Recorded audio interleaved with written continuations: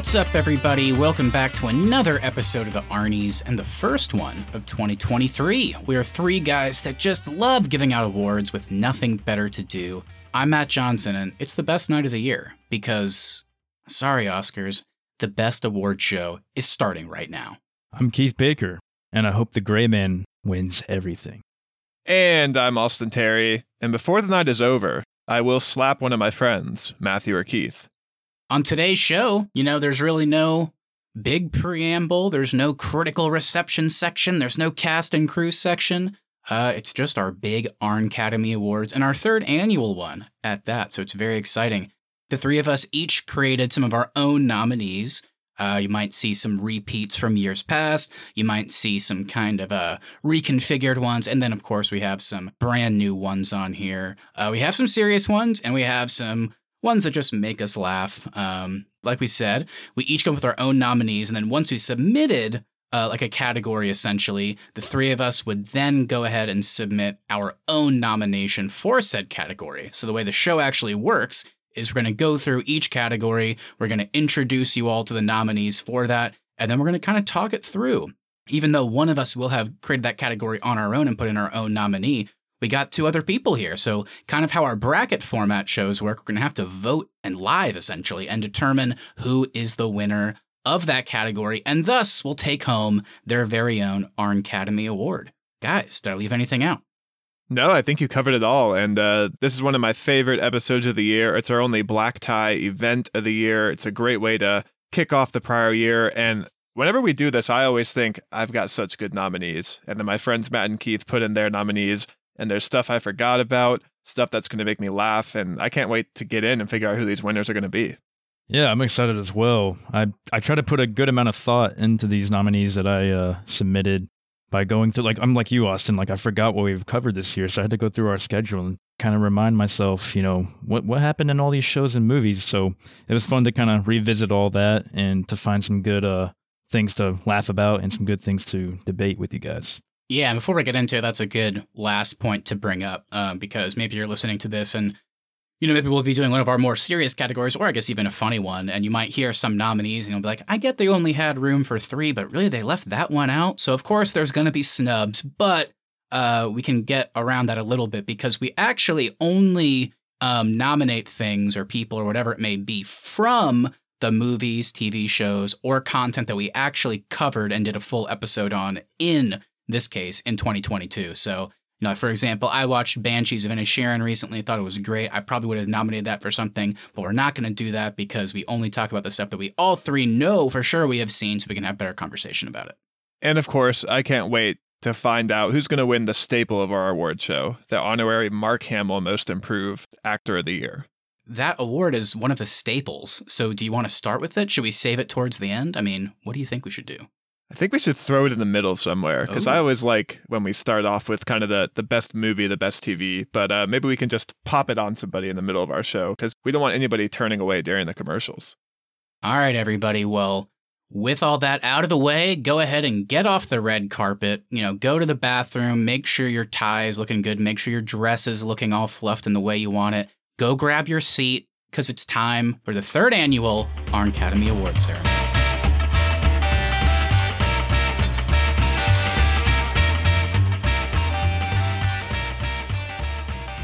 All right, everybody, welcome into the third annual Arncademy Awards. I think we should start the only natural way for our show, and that's the worst movie of the year. So let's get into that. And the nominees for the worst movie of the year are Halloween Ends, The Gray Man, and Morbius. Oof, we have 3 of kind of the worst here. I guess I'll shout out The Gray Man. I didn't think it was the worst of the year. I just thought it was boring. Whereas Halloween Ends, they just made so many baffling decisions with this movie. I don't think there was any other movie I could have put into this category this year. So my opening is pretty simple.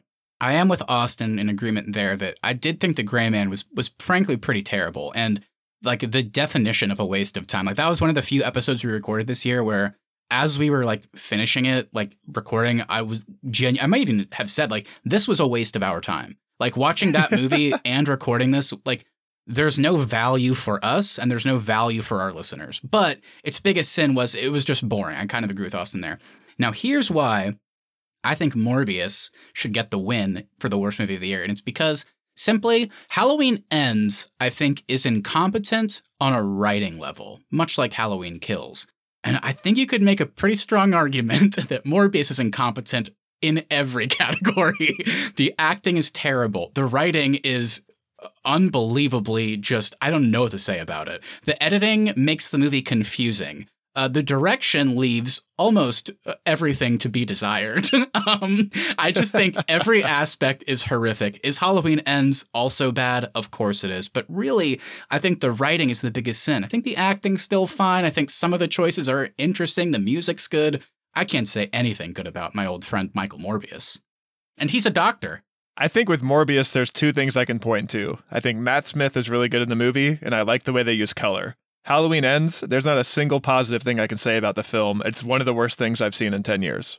All right, well, I'm going to set up Keith then, because it sounds like even though Keith has a good nominee with The Gray Man, it seems pretty clear to me that Keith is going to be the tiebreaker here, because Austin and I basically feel the inverse about our nominees. We think there's nothing good about each other's picks. So, Keith, it sounds like you're going to have to get in here and determine what you think is the worst of the year.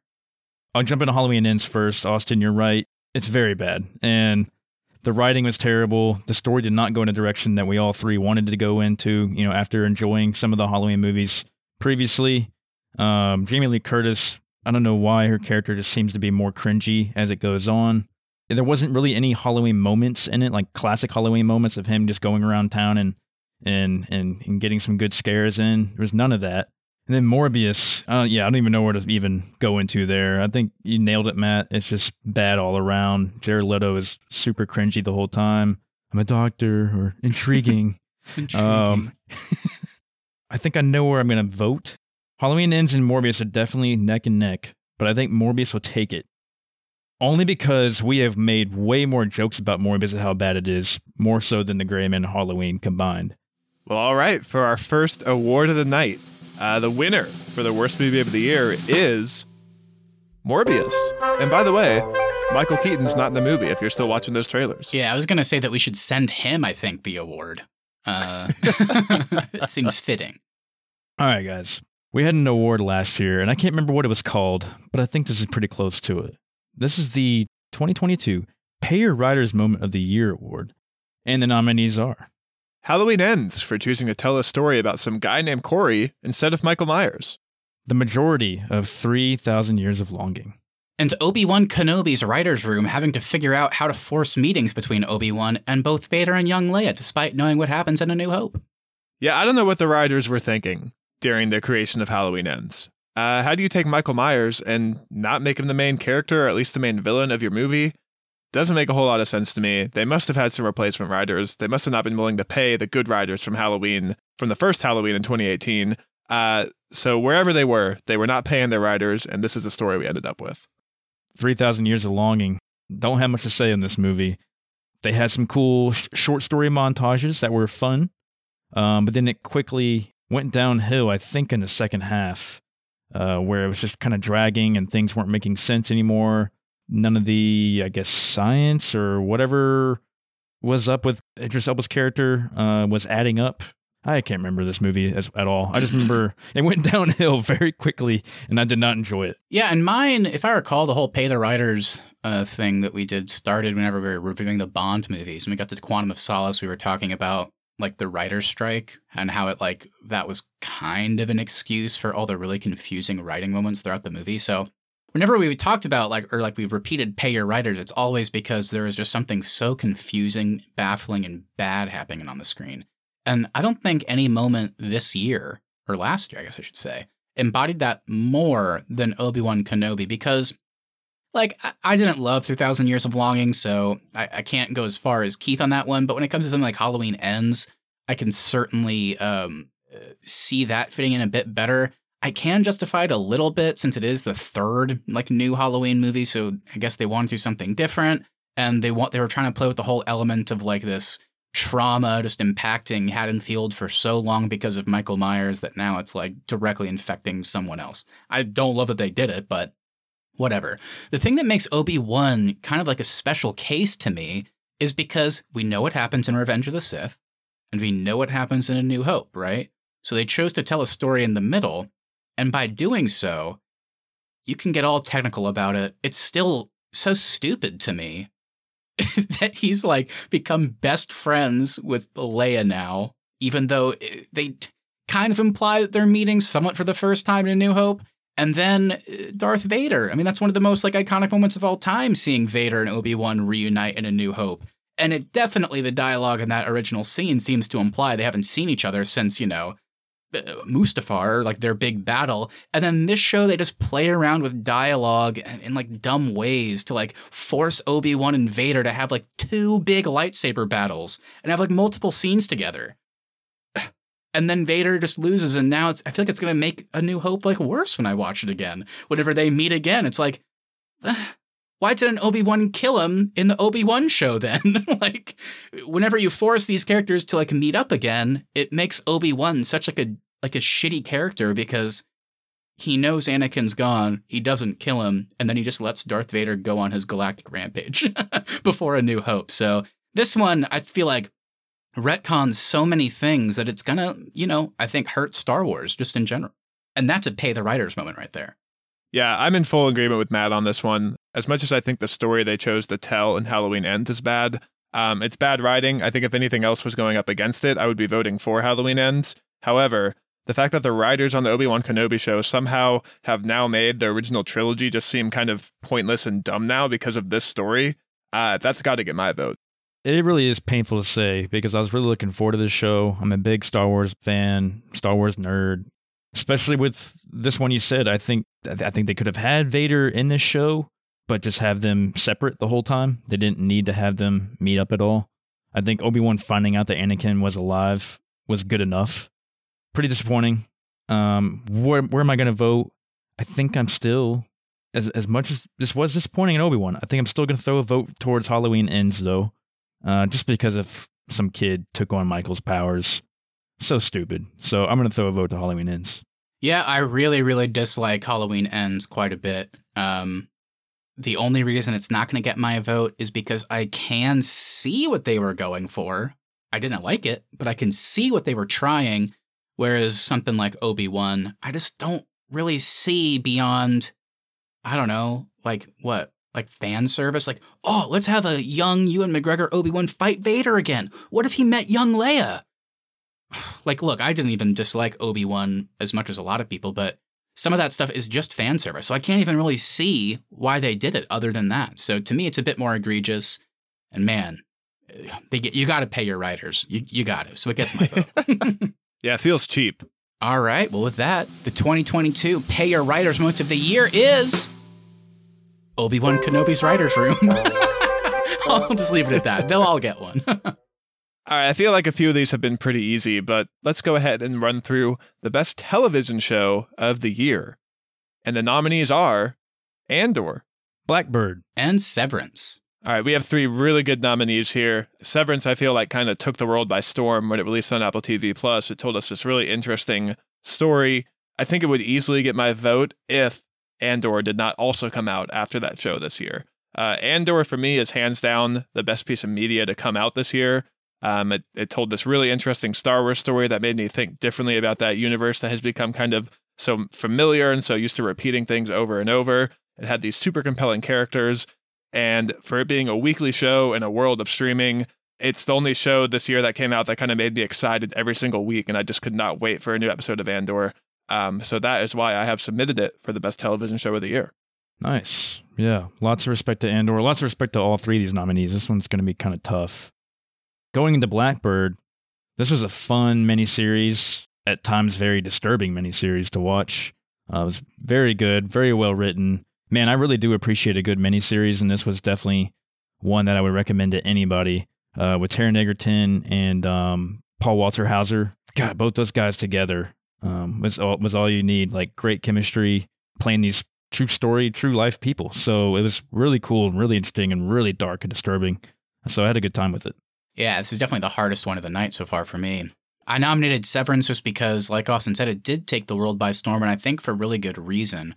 I shit on something like Morbius at the top of the show because I thought it was incompetent and bad in pretty much every category, whereas on the complete other end of the spectrum, you have something like Severance, which I think is top tier in almost every category as well.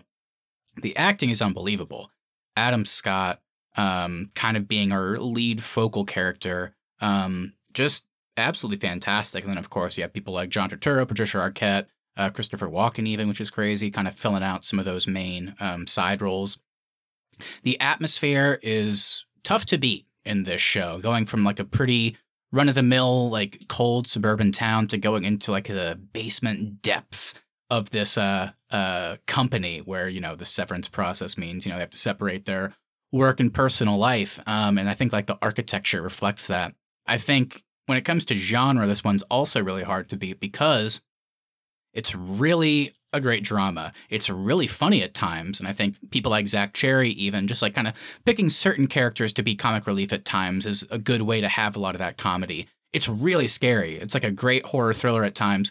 And on top of all that, it's also a super compelling mystery. And it's kind of like an ever-evolving mystery. Like at times you're just like, well, who's running the show here? And then where it ends up with, you know, a certain, I guess maybe I shouldn't like do full spoilers or whatever, but like a certain character maybe being lost in Adam Scott's personal life, potentially being found in his work life, but then maybe he's going to forget all about it because of the whole severance process. Like just a really fascinating mystery, the entire show. And I think I mentioned this on the podcast when we reviewed it. Nothing this year, without question, was I left like feeling desperate for the next episode to come out like I was for Severance. And I thought Blackbird was great, and I thought Andor was great, and those shows also gave me those feelings, but not close to Severance, where I was like putting my head in my fucking hands at the end of every episode. Like I needed to know what was going to happen next. And that finale is, I think, the best finale of the year of anything. Just an unbelievable show. Yeah. I think Andor's like the best Star Wars thing. And it is also a great show. I think Blackbird's a great miniseries. Where I think Severance, I think it's just, I don't know. I think it's like the best like original show. I don't know. I just loved it. Yeah, I think everything you're saying about Severance is the exact same way I feel about Andor. And I do agree with you on everything you said about Severance. Severance is fantastic. But Andor somehow has these 3 arcs that kept me on the edge of my seat for all of them. And it did it 3 separate times. There's incredibly high highs in this show. It tells me things about Star Wars. It answers questions about Star Wars I didn't even know I had. And then on top of that, it's at times just a really interesting like heist show. It's a really interesting like political show. It gives you things in this universe that just would kind of be mundane in other shows, but are super compelling in this world. And you're talking about putting your hands in your head every episode. I can't think of anything that had me more on my seat this year than watching the heist kind of finale in Andor, and just how nerve-wracking it is. So for all the moments I can point to in Andor, as much as I think Severance is good, I think Andor just kind of edges it out for me. Man, I love Severance, man. I think I'm with everything you said, Matthew. I fully agree on this one. Definitely had me on the edge of my seat the entire time. I love the story. I love the sci-fi aspect of it. I can't wait till the second season. The cliffhanger at the end of season 1 was awesome. I think I know where I'm going to vote, and I think it's going to be Severance, and that's only because it hooked me from the very beginning. And Andor, while Andor is my favorite Star Wars show of all time now, I love Andor. And everything about it you said, Austin, but it's one of those that it didn't quite catch me at the very beginning. It definitely was a little slow for me at the beginning, whereas Severance, I was hooked from the get-go. So it's definitely neck and neck. It's not an easy one to make, but I think Severance will take it because it's original. And yeah, I just can't wait to see what they do with the characters and how the story plays out. Yeah, my vote, just to give you the swing vote, Matt, my vote is for sure Andor. I'm not even a big Star Wars guy, and I definitely, going into Andor, did not think I would ever be fighting for a Star Wars project as hard as this one. Nothing has kind of stuck with me this year like Andor, and I can't stop thinking about it, can't stop thinking about that next season. I just can't wait. I need more of it. Man, yeah, it really does feel like a flip of a coin in a way, but I think ultimately, I think Severance is just a little bit more polished for me. And it does a little bit more. Not that that's like a negative for Andor. It's just, to me, maybe that's all I can really say to give the edge to Severance. I just thought it was like some of the most brilliant, original of anything like I've seen in a long time. So I'm going to begrudgingly vote for that, but Andor is like the closest second possible. All right, well, we officially have our best TV show of the year. And the winner is Severance. And our first snub of the night is Andor. Alrighty, everyone, let's move on to our next one. I think certainly when it comes to Andor, Blackbird, and Severance, I think we must have mentioned it on the shows like several times whenever we talked about them. But I think one of the best things about all three is those amazing like side characters, and those ensemble casts were just filled out with like incredible actors, great writing for them, and they were just so compelling in all of them. So I think it's probably no surprise that we do have a best side character category tonight, and the nominees are Eddie Munson in Stranger Things Season 4. Irving in Severance Season 1. and some more Stranger Things, except this time it's Max Mayfield. Yeah, this one was a tough one to choose because I liked all of y'all's nominees for sure. And I wanted to choose something a little bit different, one that I kind of forgot about since this is so at the beginning of the year with Severance, and that was John Turturro as Irving. He was probably one of the best side characters, if not the best side character in Severance. His character is really interesting, and what's going on with his character in the severed part of him in the office is definitely one of the moments in the show when you're like, okay, is the science actually working here in Severance, or is it not? What's going on? Because he's seeing things from his personal life possibly bleed into his work self. So I thought that was really interesting. And I thought John Turturro played it so well. He plays such a confused guy, and then when he goes back to his personal life self, he's kind of the same way. It's like his work life is bleeding into his personal life. So I think he was probably one of the more interesting side characters of Severance. So that's why I chose him as a nominee. Yeah, I nominated Joseph Quinn as Eddie Munson because I think he had one of the hardest tasks in a show this year. He's coming into season 4 of a beloved show, one of the most popular shows of all time, with characters and main characters that everyone's known for years now and are super attached to. And he's coming in and getting a lot of screen time in the show, and we don't know this character. And I remember when he first kind of got introduced, I was like, ooh, I don't know if I like this. And we went from that reaction from me to by the end of the season, I was so sad when his character kind of meets his end on the show, and so attached to him throughout. He has such a good relationship with Dustin in Stranger Things. Great moments like with the heavy metal aspects of his character and his D&D fandom, and every time he was on screen, he was kind of like a nice break from the stressfulness that was the majority of season 4 in the best possible way. He was just so endearing and so charming, and couldn't help but root for him. And the fact that he comes into season 4 of a show with these many beloved characters and kind of stole the show for all of season 4, just a really impactful side character. And when we decided to do this category this year, he immediately popped in my head to be nominated. Taking the opposite approach with Stranger Things, I picked somebody that's been around for a few seasons. And someone I think is getting better, not only acting-wise, but also the writing for the character I think is getting better as each season goes on, and that's Max Mayfield, played by Sadie Sink. Introduced in season 2 is kind of like, like a new kid to join the group, essentially. In a lot of ways, it seemed like that was kind of the purpose of the character. Maybe give Eleven somebody to kind of pal around with more. And then in season 3, we get a bit more ingratiated into the plot.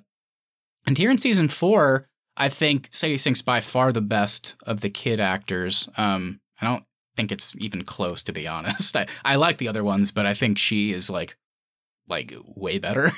So that also helps. But I think it's easy to forget that she has her own, first of all, like her own kind of episode with Dear Billy, the one that like running up that hill kept dominated this year. And that's where running up that hill. And that's where that came from. But I also bring up that episode because she has like a really hard role to play in the season, because they can basically just keep telling us that she's Vecna's next victim the entire time. So she really feels like she's kind of on borrowed time throughout the season. And there's real stakes to that character. And there's real depression and pain and sadness associated with that character that we don't really get to see in Stranger Things with a lot of the kids, because I think maybe too often in that show, they try and be like all uppity with the whole 80s thing. And it's like, this is one of the few characters where there's like some realness there. I think Sadie Sink plays all of the sides of the character super well. I really like her kind of like growing relationship with Lucas, even though they're not together anymore. It feels like they're both maturing and becoming more available to each other in a different way. Yeah, so I guess I just think she was already one of the better characters on the show, but after season 4, I think she's the best acted of the younger cast, and I think she might have been one of our, if not the most important character to the plot. And I thought the way she fit into the plot was super interesting and sad, but you're also always rooting for her. So yeah, that's why I picked her. I think I'm going to change my nominee to Will Byers' haircut in Stranger Things season 4. Ugh, gross. The only counterpoint I would give to yours, Matt, with Sadie Sink, as good as I think she is as Max Mayfield, her character certainly is important to the plot just by the situations she's put in for the season. But she really only has one episode where she's the focal point, whereas I think Eddie Munson just kind of appears a lot more in the show, and every time he's on screen, he's great. Yeah, this honestly could be a scenario where the two Stranger Things nominees cancel each other out, because of these, the only one I can really nitpick is, and it's not the nominee, it's really the writers, and because Joseph Quinn's great as Eddie Munson. But as we talked about on the episode about part 2, I hated how apparent it became by the end that the writers were unwilling to kill Steve Harrington. It's so clear that Eddie Munson was introduced in season 4, and he basically just is Steve. Whenever you think about it more, they really just copy pasted Steve Harrington into a different looking character. He has the exact same relationship with Dustin. And when he dies at the end, I was super sad like Austin, but as time has gone on, it rings a little hollow because it just seems so apparent maybe I'm wrong, but it just seems so apparent that they were going to kill Steve there. And that was the emotional payoff of protecting Dustin and everybody. And then they were like, we don't want to get shit on by fans, so let's just introduce another new character and then kill them by the end of the season. So because it got too apparent for me towards the end, I don't think I could. Yeah, that's my only real knock against Eddie. And it's not Joseph Quinn's fault. It's just I didn't like that writing aspect. I guess the other side of that would be I kind of hated they weren't willing to pull the trigger and kill off Max Mayfield. That's also in true. Season 4. They just blinded her and put her in a coma. Yeah, that's fair. That's fair. As much as I love Severance, and it kind of stuck with me a lot of aspects of Severance stuck with me, Irving really didn't. I remember him being good while he was on the show, but I honestly kind of forgot who Irving was whenever this was nominated. And maybe it's just because of the amount of content that came out this year. He didn't stick with me like Eddie Munson and Max Mayfield did this year. So I can for sure narrow him out, but it is tough between Eddie and Max for me. All right, well, maybe a little bit unprecedented. It sounds like you two are still trying to figure out what you want to do. Maybe you've narrowed it down here and there. I wasn't expecting to do this, but I guess to the opposite of Austin's point, I'm actually going to vote for Irving from Severance. I think after talking through my own nominee with Max and hearing Austin talk through Eddie, I think I see the pros and the cons to both characters from a writing standpoint. And I think maybe those cons outweigh some of the pros just in this category. So I think they may have canceled each other out for me. So I'm just going to vote for one of my favorite side characters from Severance, I think.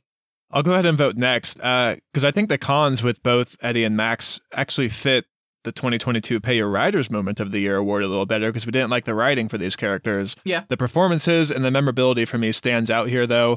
And for me, it's Eddie Munson. I hands down wish he was coming back in Stranger Things. That's how much I want to see him again. He was my Halloween costume this year.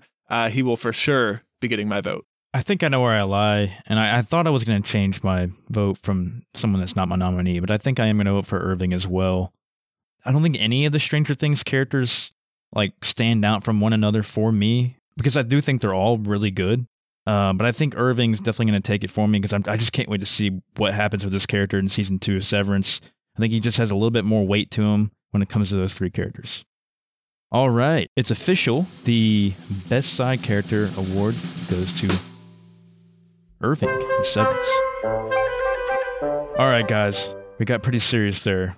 Let's liven it up a little bit. And that is the Laughed When I Shouldn't Have award.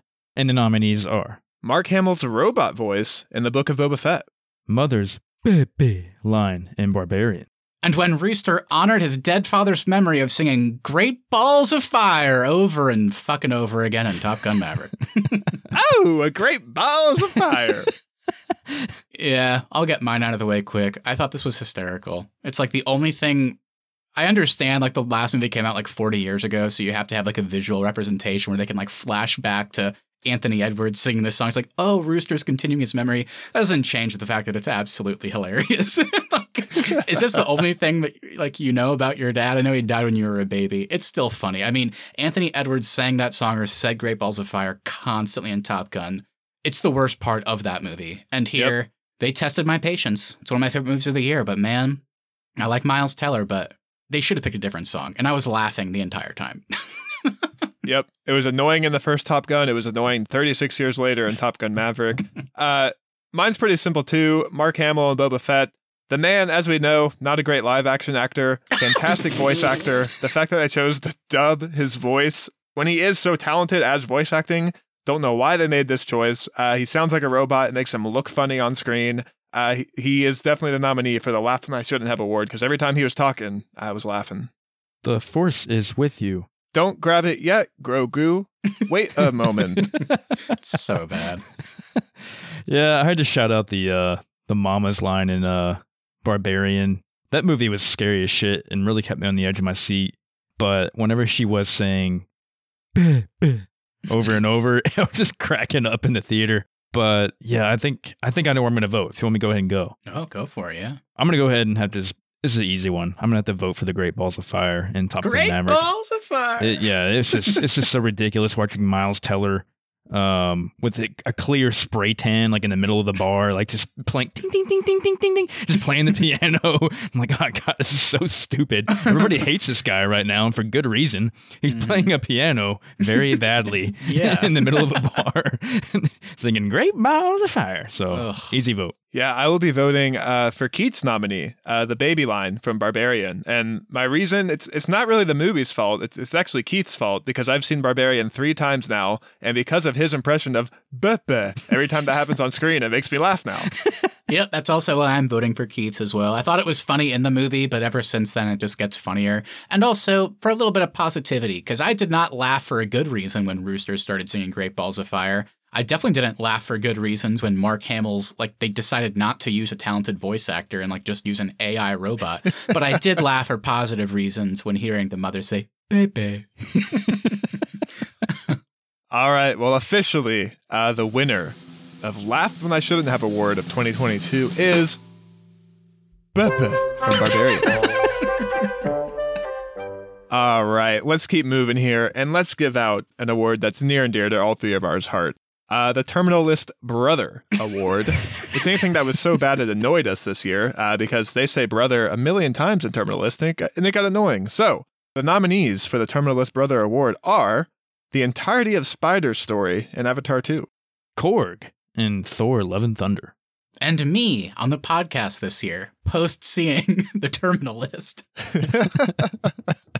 I guess to explain myself for mine, I think I took because Austin's right. I mean, it's comical in Terminal List. Like when Taylor Kitsch and Chris Pratt have scenes together, like they cannot go like 2 sentences without calling each other brother. Like, thanks, brother, or no, good call, brother. Like, hey, are you okay, hey there, brother? It's like, come on, dude. This is Roger, brother. So, but that's what I mean. That's why I nominated myself, because I can like, I can't count the amount of times since then where like something funny has happened, or like I've like stumbled over my words, or like I've made a mistake, or like I've just said something wrong, and then I was like, oh fuck, sorry, brother. I've said that so many times this year that all 3 of us have done it, and I actually want to propose something a bit unprecedented. Are we going to add you 2 to this?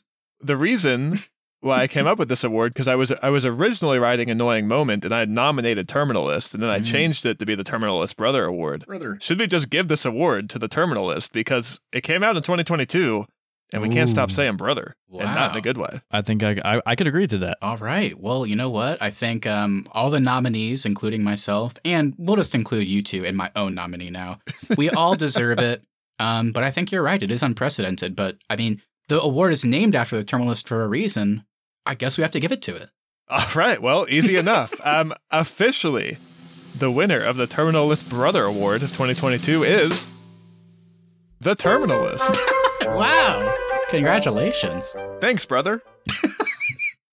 I think, there's lots of nominees for our variety of awards today, but I think something I can say quite confidently is when it comes to the best performance by an actor or actress in 2022, Chris Pratt and Taylor Kitsch are nowhere to be found.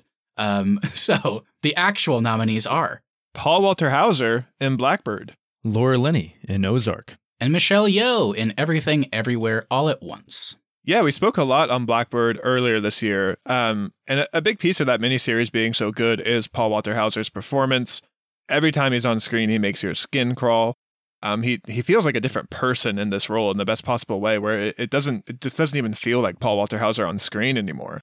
It feels like you're watching Larry Hall interact with Jimmy Keene, and the way his face contorts, the way his eyes roll whenever he's talking about the despicable things his character has done, the way he gets like all sweaty and excited, just so many things about this performance stand out to me.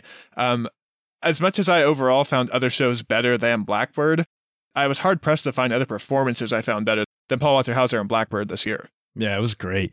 It's so disturbing. Yeah, the best part about that performance is just, I think maybe the voice has something to do with it, but you never know if he is truly guilty or truly innocent. Like sometimes you go back and forth. I think it's because of that almost naive type demeanor that comes through the performance and the voice. So yeah, it constantly is putting you on edge. Oof, gross. I chose Laura Linney. She's incredible as Wendy Bird. The way her character carries herself as Wendy, just this lady who's playing several roles as, as being a mom, an overprotective mom, to also being a cartel drug runner or money laundering leader, and just gets to a point where she's almost like Walter White in Breaking Bad, where she kind of forgets who she is and just gets power hungry. And I just like the way Laura Linney plays it. I mean, it was just so cool, and definitely a lot of it comes to bite her in the ass in the end. Yeah, great gravity to that role. So really enjoyed her performance. Yeah, Laura Linney definitely makes Ozark what it was, and we all have varying opinions on that final season. But Laura Linney for sure is, without her in the show, I'm not sure if it's as successful as it was. Definitely, yeah. I'm talking about like the many faces of Wendy Bird, so to speak. It's kind of how I feel about Michelle Yeoh in Everything Everywhere. Yeah, Michelle Yeoh's character is extremely aimless. She's kind of lost, and she's longing for what could have been in her life had she made a different choice when she was younger. She doesn't want to be running this laundromat with her husband anymore. Like, she's just kind of sick of it. And then the movie itself kind of gives her the opportunity to do that by visiting and being transported to all of these various realities. She gets to kind of experience that. And by the end, I think she truly realizes what is important, and it is her family. She needs to kind of reignite that love with her husband who cares so much about her. And she needs to fix the relationship with her daughter that she is, continually damaged. And throughout that entire thing, we get to see so many different faces of Michelle Yeoh. Like, she's playing the same character in a way, kind of technically. But she's, at times, she is kind of that standard foil for the whole mother-daughter thing. At times, she's in a story where she's trying to find the passion with her lover, played by Jamie Lee Curtis, except they have fingers that are sausages. At times, she's like a sous chef trying to help a guy realize what a great movie Ratatouille is in more ways than one. Like, it's very bizarre. And in one, she's just a rock with googly eyes, and her daughter is too. So it's just this very fascinating story about kind of fixing that relationship, and like the way Michelle Yeoh kind of navigates each one of those versions of her or whatever is pretty cool. I mean, it's fantastic. I think it's a great movie, one that people have been talking about all year, and I think she's probably the main reason. I think the performance is so good and just the atmosphere, but yeah, I thought her performance was great. Yeah, I don't want to take anything away from Michelle Yeoh's performance, but actually what I think about when I think about Everything Everywhere All at Once is just the journey of that movie and not necessarily the performances. She is, of course, fantastic, and all the different roles she has to play stands out. But also, I think Ke Kwan stands out too in that movie, Yeah. and their dynamic is what kind of makes the film for me, and also the Daniels direction and their willingness to commit to their vision. So for me, I wouldn't necessarily give Michelle Yeoh the best performance this year, as good as I think she is in the film. Yeah, I guess if we're going to start breaking them all down, I mean, these are hard ones. I don't have a lot of negative to say. I think maybe my only negative for someone like Laura Linney is because I think differently about Ozark than you guys, but I really think the Wendy Bird character in terms of like writing, performance, and everything peaked in season 3. I think season 4 part 1 is fine, and season 4 part 2 is really bad. But that's not what we're talking about. The reason I bring it up though is because one of the things I like the least is the inconsistencies of Wendy Bird's character that start to come through after season 3 and the new season that we saw this year. And I did feel a lot of the time like, wow, Laura Linney is really good in this show. But I kind of feel like in a weird way, she's not given a whole lot to do this season. So that's really my only negative. And like whenever it gets towards the end and like the character just like flips on a snap, it goes from being, like you said, Keith, like basically a new version of Walter White to, I guess she's a good person again. Like, what? And again, that has nothing to do with Laura Linney's performance, but the fact that I think the character suffered so much left me feeling like, I wish Laura Linney had better material here. Like, she's doing good, but I think she could be doing way more with better material. That's really all I can say about that one. I think I'm kind of siding with Austin when it comes to Michelle Yeoh and Everything Everywhere All at Once. Yeah. I don't think her performance really captivated me as much as these other two. I think you did kind of nail it, Matthew, with Laura Linney. She's good in all of Ozark for me, but I think you're right. I think season 2 and season 3 is definitely more of her peak. Not really performance-based, more writing. But I think I'll have to vote for Paul Walter Hauser in Blackbird. I think it's a pretty no-brainer for me. The different voices he would do, the whispering, the yelling, the manic episodes, the depressive episodes he was having. It was all really, really cool and really creepy and disturbing all at the same time. And the way he played off of Taron Egerton was perfect. So I think I'm going to give a vote to him.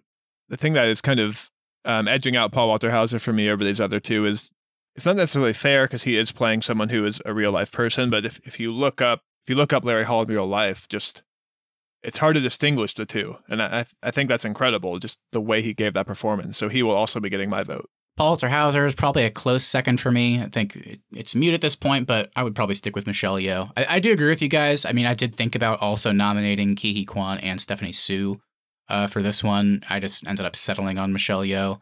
I do think you guys are right. Perhaps maybe overall the movie really is more about that journey. I think I just maybe resonated a bit more with Michelle Yeoh's place in that journey. So it's a close one, but I think I'm going to stick with her. All right, well, officially, the best performance of 2022 is Paul Walter Hauser in Blackbird.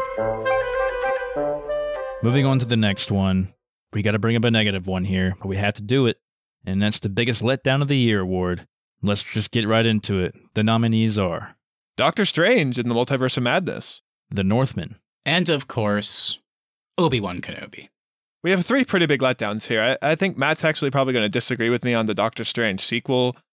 For me, the reason why that is a letdown is the team that was attached to it, with Sam Raimi kind of returning to comic book movies, and the premise that was given to us never really lived up to the hype for me. The way they pitched it was kind of the scary multiverse journey. And at the end of the day in that film, they go to 2 universes and we don't see anything drastically different. The performances, I think, were good, but ultimately I found it forgettable. I'm kind of struggling right now to come up with any standout things from that film, except for Doctor Strange as a zombie. So overall for me, that is why Doctor Strange in the Multiverse of Madness is my nominee for the biggest letdown of the year. Yeah, The Northman, man. This one was a big letdown. I was looking so forward to this movie, and I was just straight off of watching Vikings as well. So I was in Viking mode when I saw the trailer for this movie in The Northman. I was like, holy shit, this is going to be a badass movie. The visuals looked really cool in the trailer. Alexander Skarsgård and Ethan Hawke were attached. I'm like, oh my god, this is gonna be really cool. Did we get most of what I wanted as far as battle scenes and just good fight choreography? No, I don't think so. We got a little bit of it, but really not as much as I was wanting. And I thought the story was written in a really weird way. It went in a wild direction. It didn't catch me at all. I didn't enjoy it at all. I was really hoping for a classic Viking battle story, and that's just not what we got. So pretty big letdown. Yeah, I still don't know what it is to this day about The Northman. I'm sure I'll rewatch it eventually, but yeah, it definitely didn't hit me like it seemed to hit everyone else out there. I think probably the 3 of us are the most negative that I know about it. But yeah, it just didn't connect, and I was really excited for it. It wasn't like a lack of action or anything. It wasn't like, it wasn't that I didn't get what I wanted necessarily. It's just what was on screen. I don't know, just found it a little bit meandering and just not as compelling as I expected or hoped for going in. So yeah, definitely a letdown for me. When it comes to Doctor Strange, the Multiverse of Madness, definitely not as down on it as Austin, but I still see some of the points for sure. I do think it is a letdown in a lot of ways. When it comes to positives, I did enjoy the relationship between Doctor Strange and America Chavez. I think Benedict Cumberbatch was always great. And I think I'm on the opposite for a lot of people, is I really like the turn for Wanda Maximoff. I think Elizabeth Olsen played a great villain. But there are some like strange, no pun intended, story things and choices and like where they chose to spend a lot of their time versus kind of what the title suggested. So I can appreciate that being a letdown. For me, what it comes down to with Obi-Wan Kenobi is it felt different going into that one, right? It was just such a huge deal to finally get that show or project announced. It's been talked about for years. The last time we saw Ewan McGregor was in 2005 in Revenge of the Sith. And here we are 17 years later, and we're getting another story with him set between Revenge of the Sith and A New Hope, and it's live action. It's not just like him doing the voice or anything. Like, this was huge. And it was billed as like this 6-part, like, huge miniseries event only on Disney Plus. And I just kept getting more and more excited. I was excited Vader was in it. I didn't want them to encounter each other. And really, to keep it simple, the fact that the show, I would have been okay walking away from that show and being like, I wish it was better. Instead, I walked away after, and especially after thinking about it more, I think I am closer to Austin, where it's just a baffling show. I just don't know how they fucked it up so bad. It just seemed like such an easy win, right? I mean, just telling a compelling, like, quick little, like, short story between episodes 3 and 4 with Ewan McGregor back in the role, and it became this strange, episodic, confusing, like, not introspective character study. We barely get to spend any time with Obi-Wan. Like, we don't know how he feels about Vader coming back. And what it ends up being is just like this, like, fetch quest to get young Leia. She keeps getting kidnapped, and then Obi-Wan's got to go save them. And it just, I really love that young actress, and I liked their chemistry, but it just took up too much of the show. And so by the time the credits finally rolled, I was like, wow, that's the story they chose to tell with a show called Obi-Wan Kenobi, with Ewan McGregor finally back in the role. Like, I don't know how they missed the mark so bad. And it was my biggest letdown for sure. Yeah, for me with The Northman, I totally hear Keith's point, and it's fair to be let down by not getting what you wanted from a movie. The reason why I don't really take anything away from The Northman is I don't know if Robert Eggers necessarily wanted to tell this crazy action Viking movie story. I think that's just the way the studio marketed the movie to get people in theaters. And I think all the performances are good. I think the visuals are incredible. And the story they told, I do find interesting. I'm certainly not as high on it as it seems like the rest of the world is. There's a lot of moments in that movie that are just weird and kind of drag, and some weird story moments. But overall, I didn't necessarily find it to be a letdown. I just found it to kind of be a different Viking story than what I expected. I'm 100% with Matt, though. Obi-Wan Kenobi, I don't know how this is a story they chose to tell. Please tell me anything new about Obi-Wan Kenobi. I didn't learn anything interesting about him. This is one of the most hyped shows of the year coming into 2022, and it is for sure the biggest letdown of the year for me. I think you guys are absolutely right. It pains me to say it because I just hate saying anything negative about Star Wars, but sometimes you just have to. Like you guys said, they had to screw it all up and have him interact with Darth Vader for whatever reason. Big letdown. Hate to say it, but I'll vote for Obi-Wan. All right, well, with that, the biggest letdown of the year award officially, our winner is Obi-Wan Kenobi. Let's stay with Star Wars in spirit, or at least with Mark Hamill, and let's give out my favorite award of the year that we always do, and that's the honorary Mark Hamill Most Improved Actor of the Year. And the nominees are Count Dooku's Star Wars backstory in Tales of the Jedi, Jeremy Renner as Hawkeye, and in the span of a year, Matt Smith playing Milo in Morbius, and then later playing Daemon Targaryen in House of the Dragon. All right, so the spirit of this award is, of course, how good Mark Hamill is in The Empire Strikes Back after being kind of lame and campy in A New Hope. The improvement is kind of what we're focused on for this award. I know my Count Dooku's Star Wars story doesn't necessarily fit the actor criteria, but the improvement from what we got from Count Dooku in the prequel trilogy to how interesting of a character he is in the Tales of the Jedi story, I just couldn't not nominate him for this award. I care so much more about this character now. I see his point of view. They did such a good job in such a short amount of time fleshing out Count Dooku's backstory, and it was so cool to learn his origins with the Jedi and why someone like that may have flipped to the Sith side in Star Wars. So that is why I nominated him for the honorary Mark Hamill Most Improved Actor of the Year. I nominated Jeremy Renner as Hawkeye, and I think it's for good reason. I've never really cared about Jeremy Renner as Hawkeye. I never cared about Hawkeye throughout all of the Avenger or Thor movies. It never really brought a lot to the table for me personally. Man, in the Hawkeye show, though, he turned a new leaf for me. I thought he was I thought he was a good mentor to Kate Bishop, and I thought they had good chemistry together, and they worked really well together. He was funny in it. He had a lot more badassery in it to me. So I think Jeremy Renner, in his own words, took his medicine and became a better Hawkeye.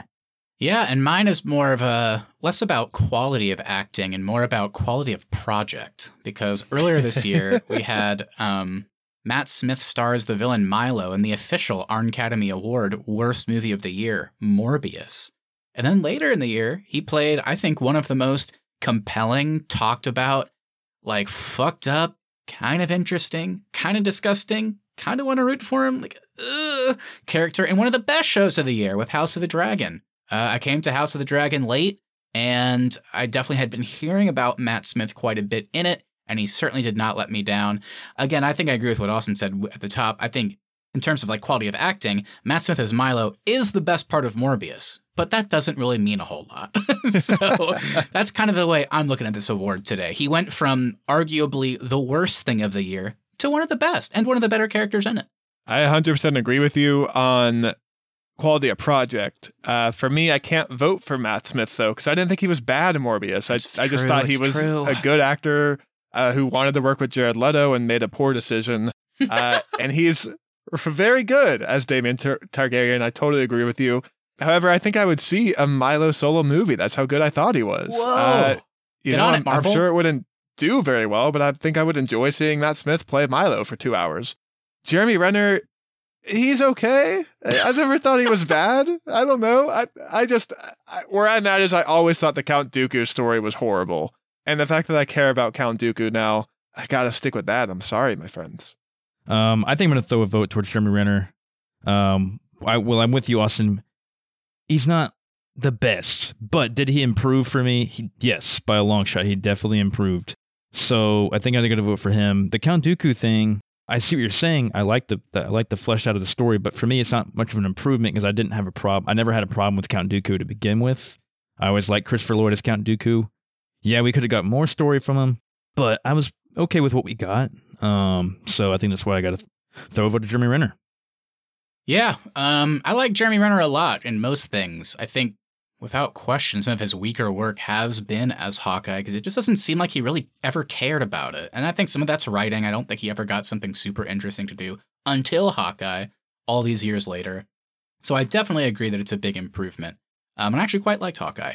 But really what it comes down to for me is the amount of the improvement. And I guess where I differ from Keith is, even as a kid, I never gave a shit about Count Dooku. In fact, I always found the character rather confusing. Like, what's his motivation? Is he a double agent? Oh, wait, no, he's just a bad guy? Okay, why? Why didn't we just stick with Darth Maul? Why did we kill that guy? Like, why are we now introduced to Count Dooku? And then he immediately dies in Revenge of the Sith. Like, I understand why he had to die, but I just never really cared about that character. And the fact that I came away from Tales of the Jedi, which I'm also giving bonus points to, because it did it in like 3 10-minute episodes? Like, not a lot of time. And Count Dooku went from such a blah, I don't give a shit character to, man, I gotta know more about this guy. Because I thought the story in Tales of the Jedi was so compelling for him in particular. So I think I gotta vote for that, despite Jeremy Renner really improving in Hawkeye. The guy that trained General Grievous, the winner for the honorary Mark Hamill Most Improved Actor of the Year, is Count Dooku's Star Wars backstory from Tales of the Jedi. Count Dooku! Count Dooku! What's another line he says? He's like, I'll add these to my lightsaber collection. I'll add these to my collection. His most iconic line is... Earlier we did the biggest letdown of the year. Let's flip it, and let's do the biggest surprise of the year award. The nominees are... Violent Night. Kind of liking Halo Season 1. And the final season of Ozark being as garbage as it was. All right, so Violent Night. I saw this trailer.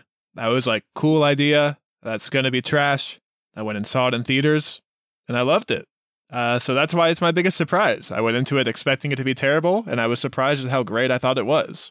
I'm kind of the same on Halo Season 1. I didn't expect I would like a show based on a video game that everybody's been playing.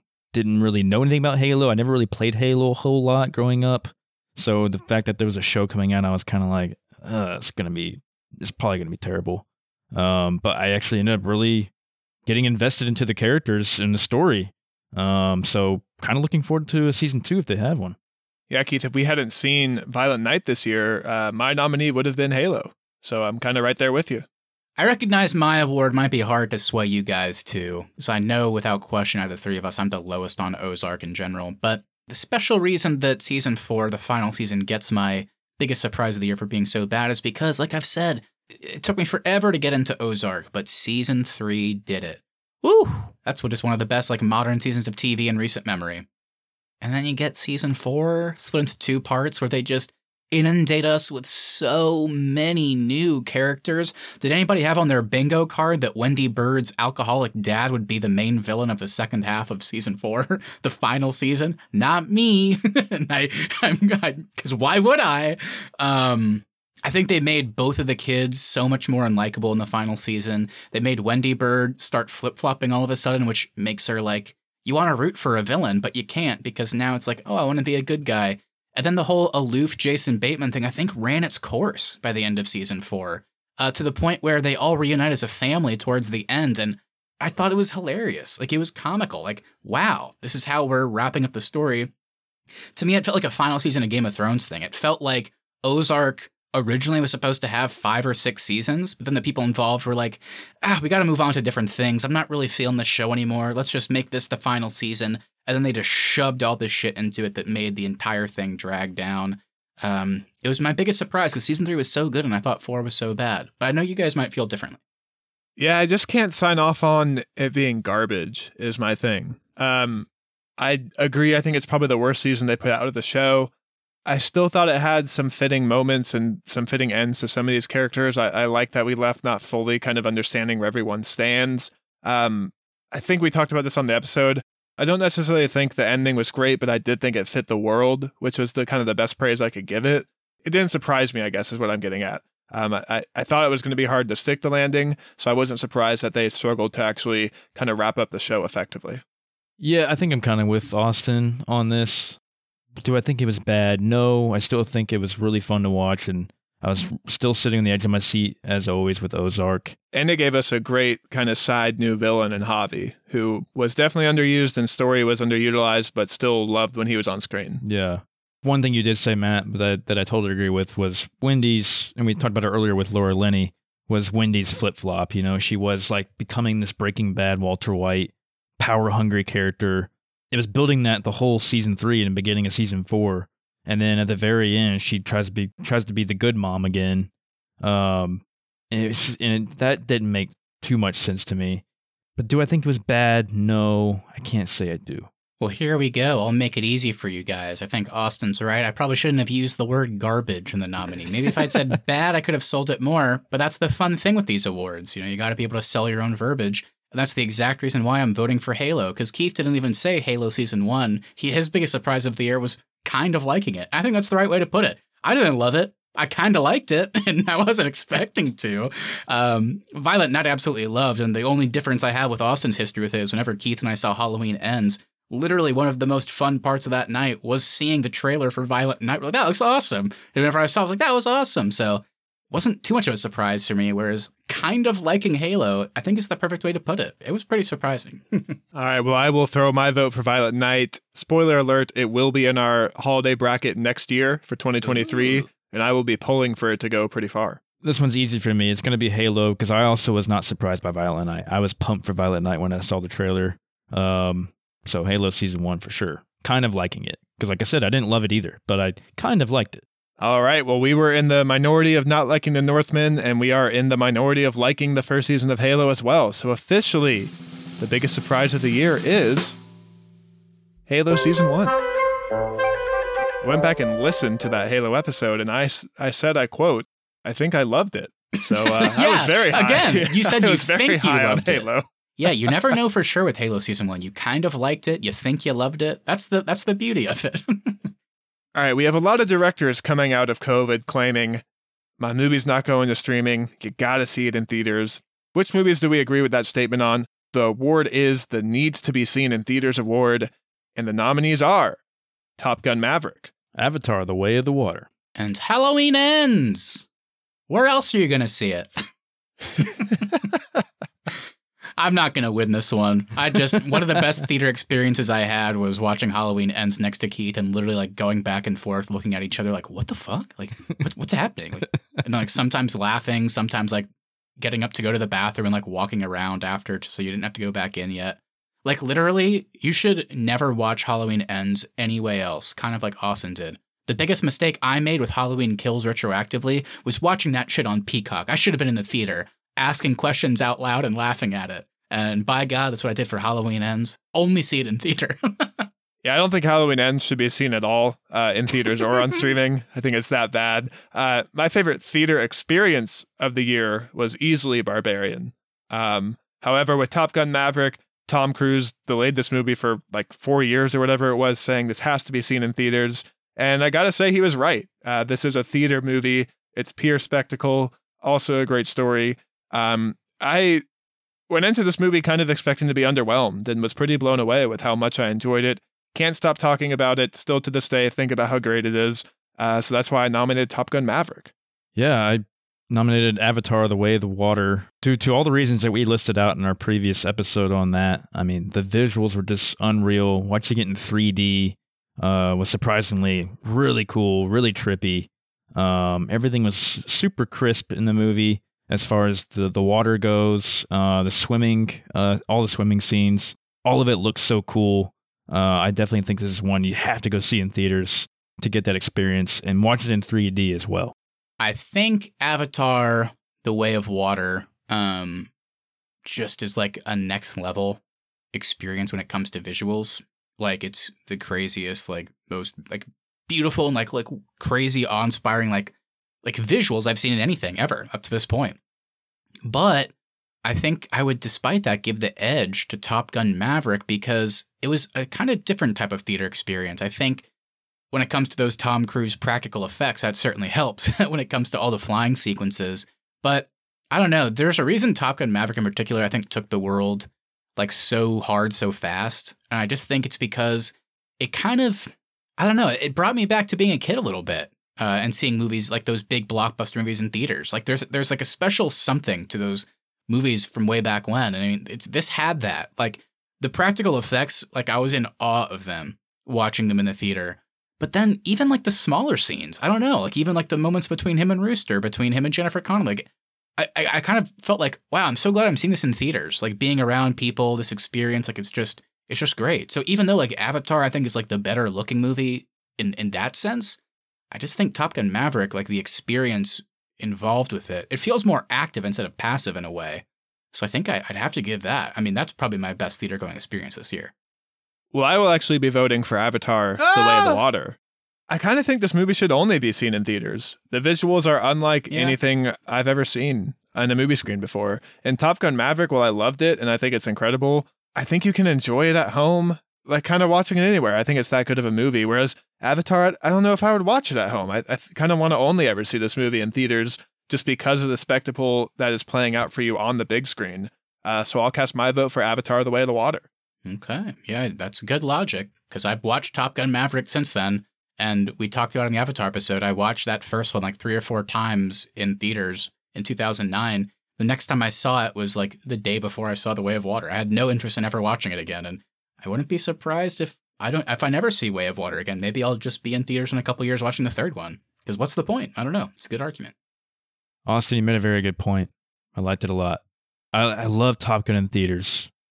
I loved the whole explanation of the G-forces when they're flying the planes and the way the camera angles are, like you said, the practical effects when they're flying these actual jets and hearing the jet engine and feeling the force when they're climbing a certain altitude or dive bombing towards the earth. It all looks so cool. And like you said, even the downtime scenes with Tom Cruise and the other pilots and or his love interest and all that were all good as well. So it was a good all-around movie, like you said, Matthew. Like it definitely had that old school movie theater experience to it. But I think I might have to side with Austin on his argument. Top Gun is something I know I'll probably still enjoy sitting at home as well. Whereas Avatar, I think this one has to be seen in theaters. And like you said, Matt, I don't really see myself watching Avatar anytime. It's way too long. It was good, but I'll just go see the next one. I don't really need to see it again. I think the theater experience was phenomenal. So I'll give a vote to Avatar. All right. Well, James Cameron would certainly agree with us as well. Officially, the Needs to Be Seen in Theaters Award of 2022 is Avatar: The Way of the Water. All right, everybody. We made it through. It's time for the final award of the night, the big one, the best movie of the year. The nominees are The Batman, Top Gun Maverick, and Everything Everywhere All at Once. Yeah, with The Batman, I'm pretty sure it's not going to win this award. I did want to throw it up there, though, just because I think this movie had a lot kind of going against it with, the Robert Pattinson casting and the Snyderverse folks and just the weirdness that is the DCEU. And I came away pretty blown away with this movie. It gives me a whole new different version of Gotham I've never seen before. It gives me a really cool detective noir story from Batman, from the Riddler. It gives me a different version of Batman that we've seen so many times played by other characters. I have never seen this type of Batman before, and I was really enthralled by Robert Pattinson's performance. It makes me think about Batman differently with the way Catwoman kind of calls him out and says, hey, you only focus on the big stuff. You don't help the little guy. Zoe Kravitz as Catwoman is incredible, and her dynamic with Robert Pattinson is great. I think the score is beautiful too, and there's so much about this movie I love that I kind of felt like I had to nominate it this year for Best Movie of the Year. Yeah, I had a great time with The Batman. Like you said, Austin, it was a different take on Batman and Gotham and Commissioner Gordon. Like you said, it's like that detective noir type style. Everything Everywhere All at Once. Definitely enjoyed that as well. Also saw that in theaters, and it was great. Like we talked about it earlier. It was cool to see all of her different dimensions and realities, and the way she played her different characters. The kung fu scenes was cool, and just a fun movie with a cool message. I already know where I'm going to vote, so I'm going to go ahead and say it. And I'm going to vote Top Gun Maverick. I think universally it was the best movie of the year. The action scenes, the plane scenes, the practical effects, the performances, the fact that it's, pretty family friendly. You can take anybody to see it. And I think they'll have a good time. And the story was simple, but told well. I'll vote for Top Gun. I'll go next. As much as I love The Batman, I will be voting for Everything Everywhere All at Once. I think Top Gun Maverick is a very fun experience. It's thrilling. It's incredible. I think the best description for it is a thrill ride. No movie this year had kind of the impact on me that Everything Everywhere All at Once did.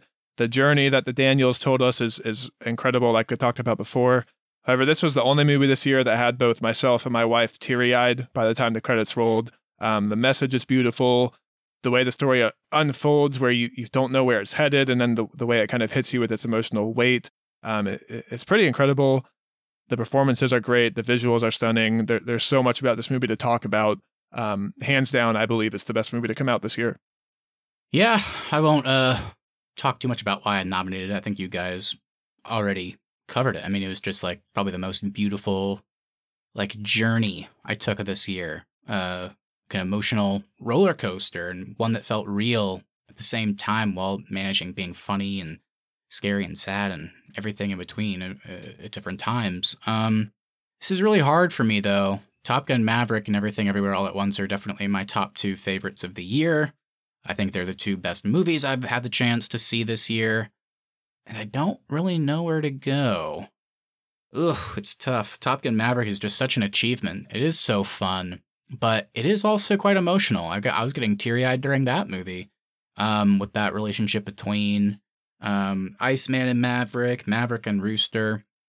Like the way it's shot, I mean, it's a feat. I don't know how they did it.